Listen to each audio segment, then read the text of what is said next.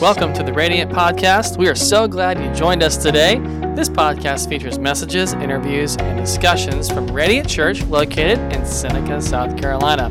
For more information about Radiant, visit radiantchurchsc.com. Here's today's episode. Welcome to Radiant Church. My name is Andrew. I'm the lead pastor, and we're so glad you could join us today from wherever you're watching or listening from. If this is your first time joining us, hey, go to radiantchurchsc.com and click I'm New. If you fill out that short form online for us as a way of saying thank you, we're going to donate $5 to one of the nonprofits that's listed.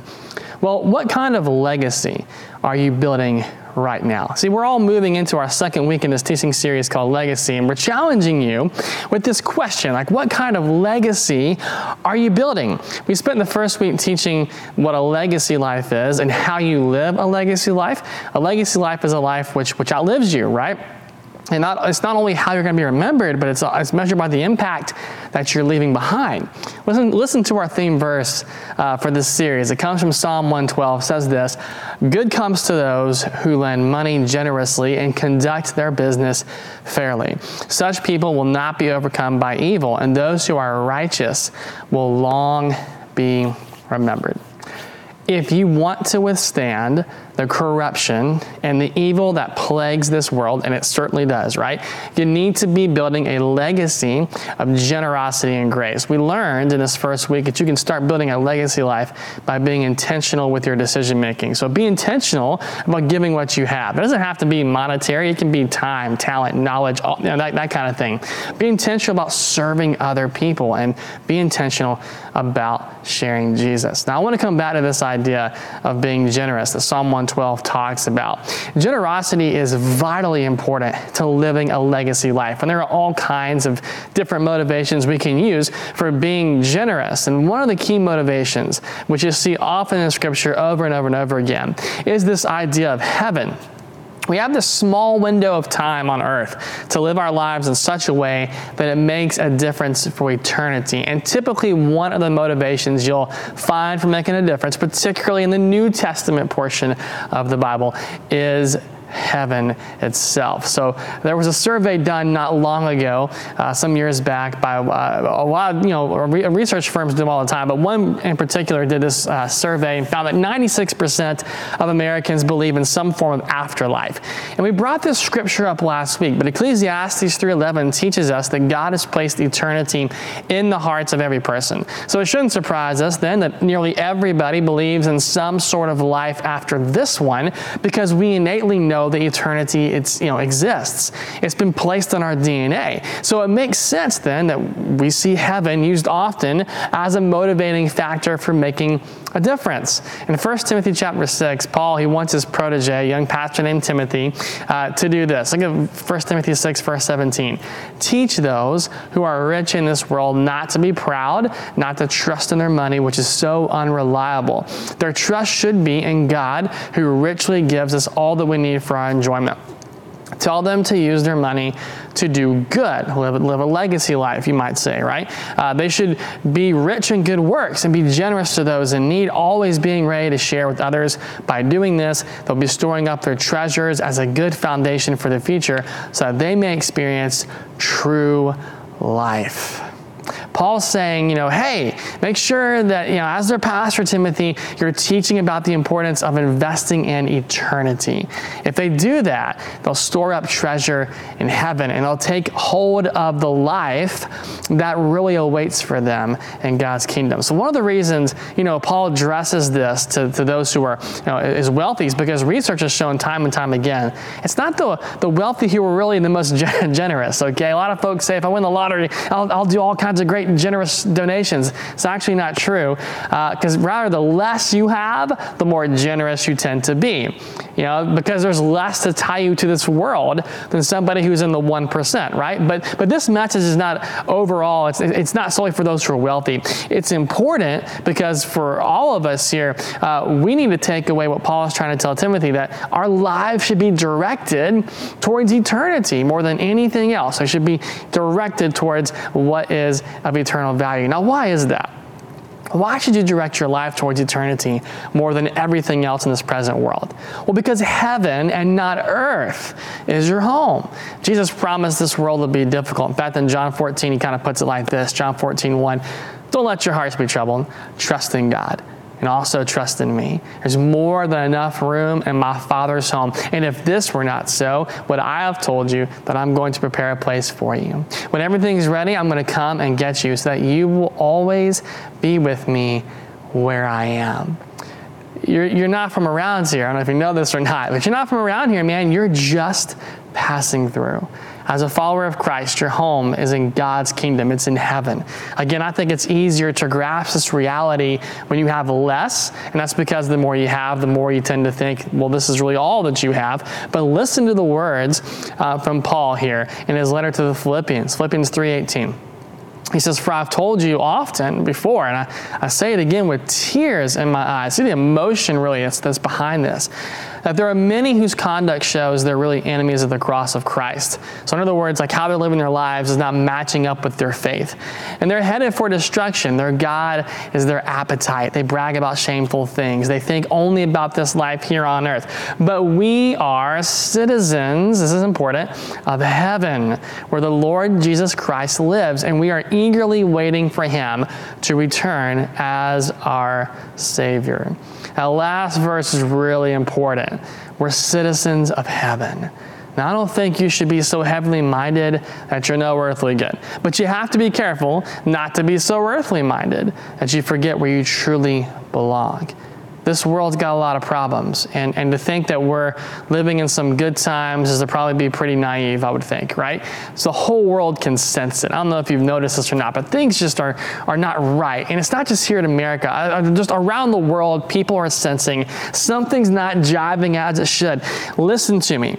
As you form your opinion, as you ask questions, as you prepare to get involved or whatever it is you want to do, just remember this. Remember where you're going. There's a great scene in the film Miracle that was all about the 1980 U.S. Olympic hockey team.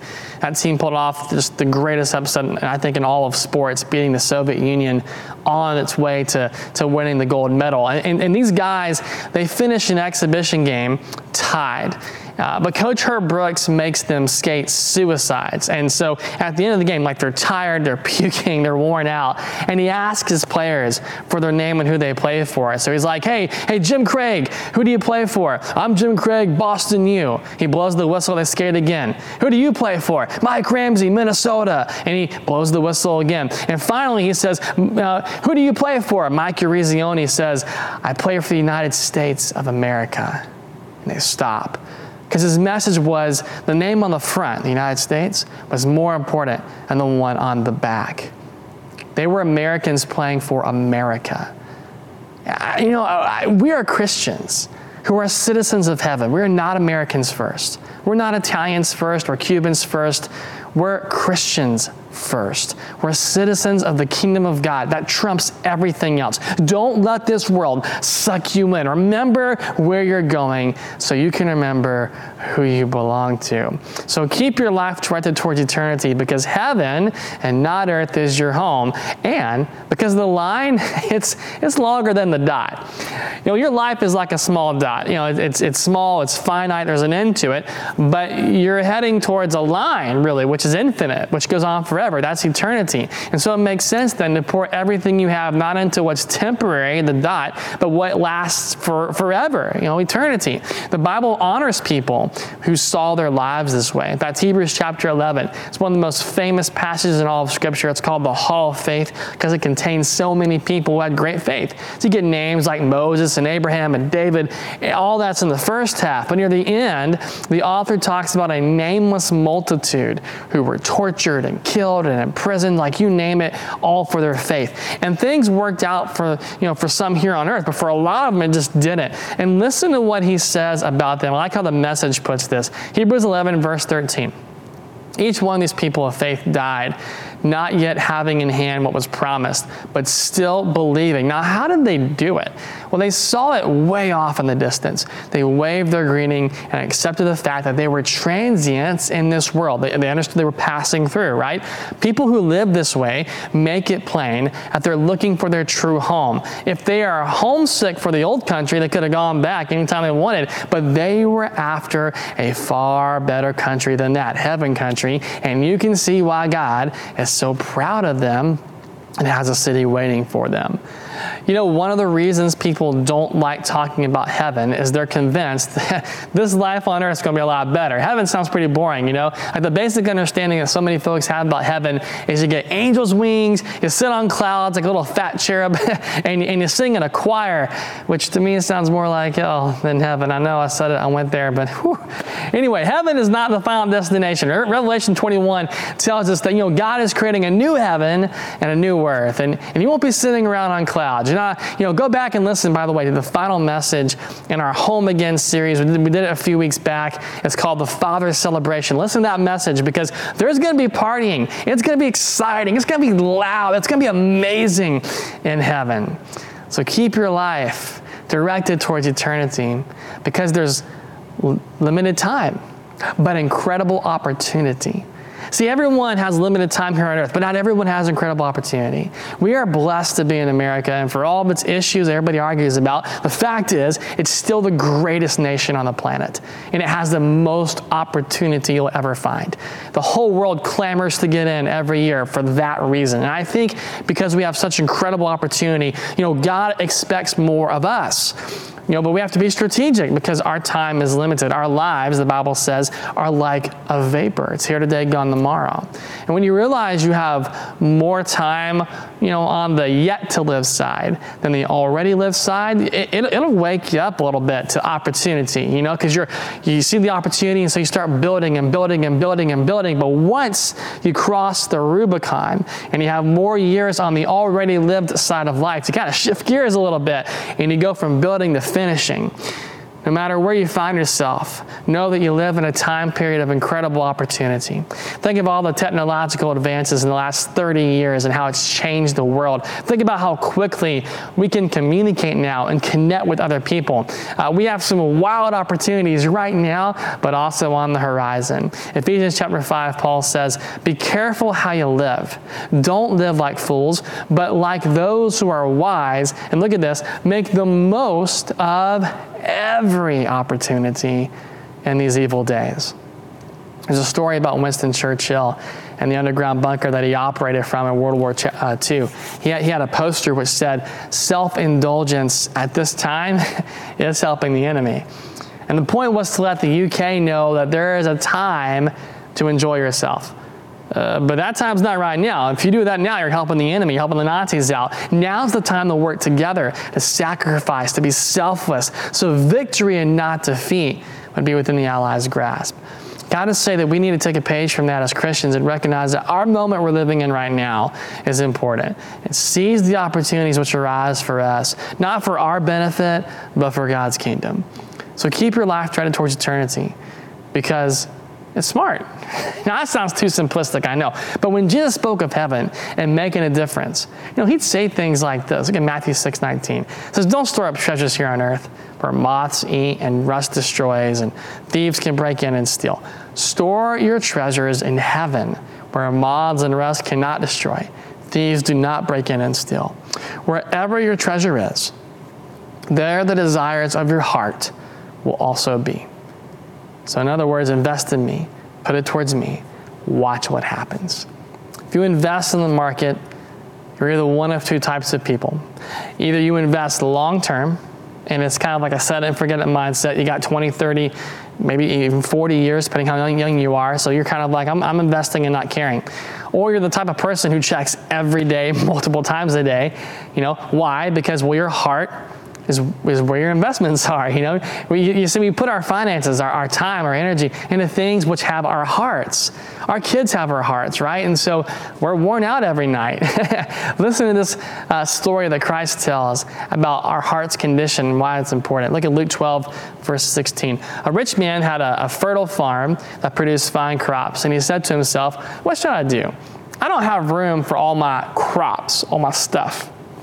Then he said, I know, I'm going to tear my barns down and build bigger barns, and I'll have room enough to store all my wheat and all my goods. See, he erroneously thought that his extras were all for him, but they're not. And I'll sit back and say to myself, my friend, you have enough stored away from years to come. Now take it easy, eat, drink, and be merry. He thought because he had more stuff, he had more time. But those two things don't always correlate. Verse number 20, but God said to him, you fool, you'll die this very night. And then who will get everything you worked for? Yes, a person is a fool to store up earthly wealth, but not have a rich relationship with God.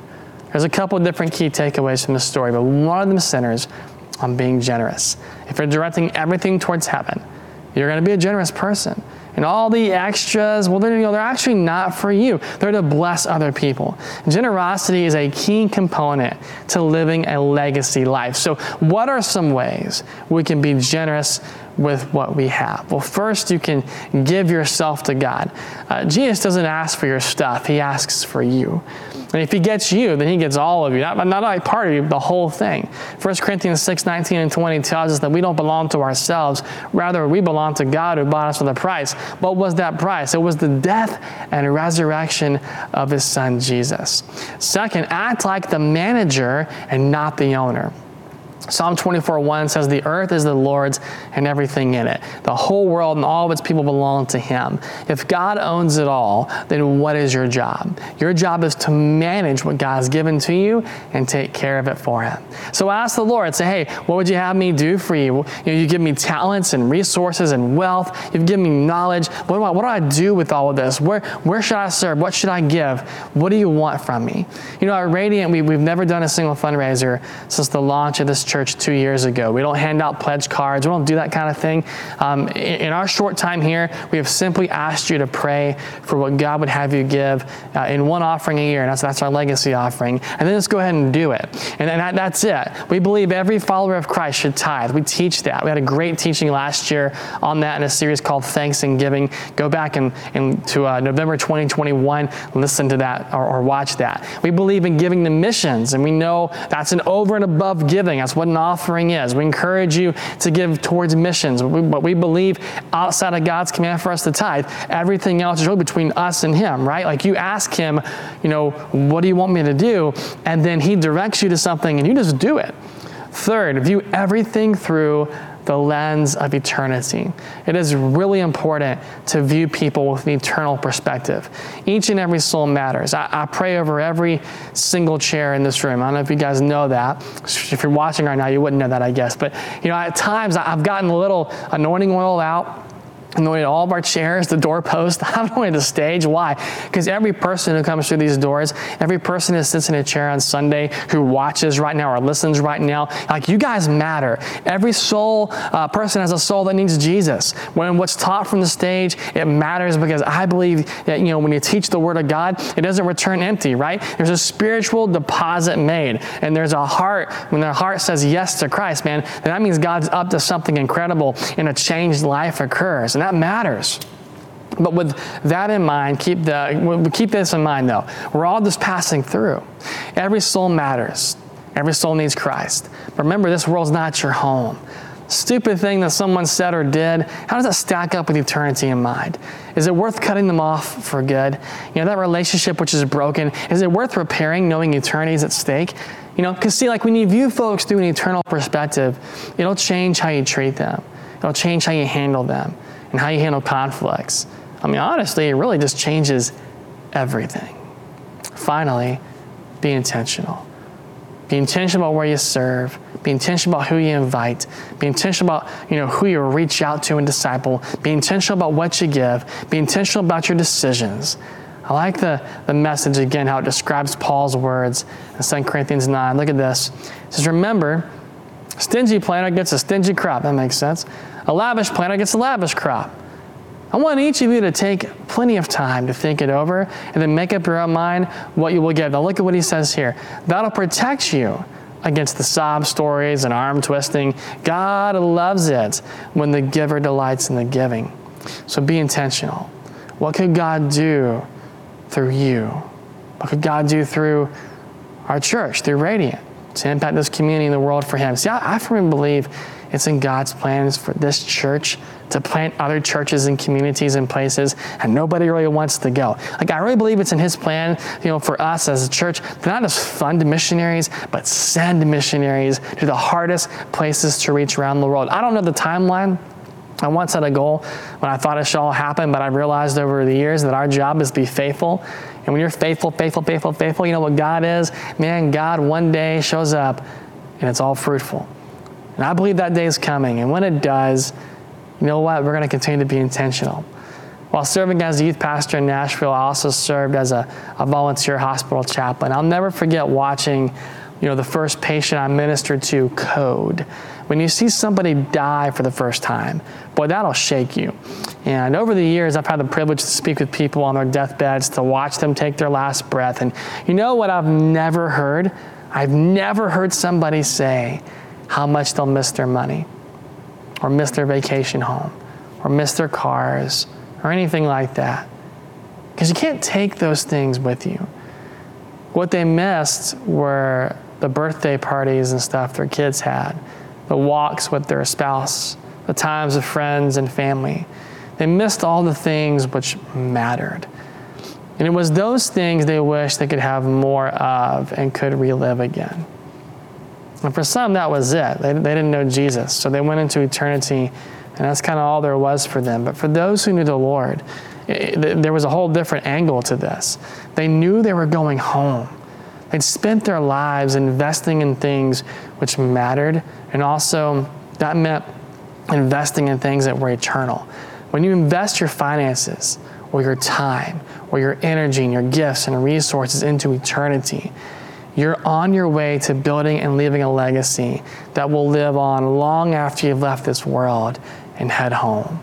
So store up, as Jesus says, treasures in heaven. Can I pray for you here today? Father, I thank you for those who are watching and listening right now. What a reminder for us to invest in eternity and the things that matter, to store up treasure in heaven. Lord, may we have the mindset that we are looking for what's eternal, that we're just passing through this world. This world's not our home. It's temporary. So may we put energy and time, investment, Lord, resources into things which matter most, which live on forever. God, may we continue to build a legacy which honors you, which leads to change lives and change hearts, God. May we understand that we are citizens of the kingdom of heaven first, before anything and everything else. We're your people. We belong to you.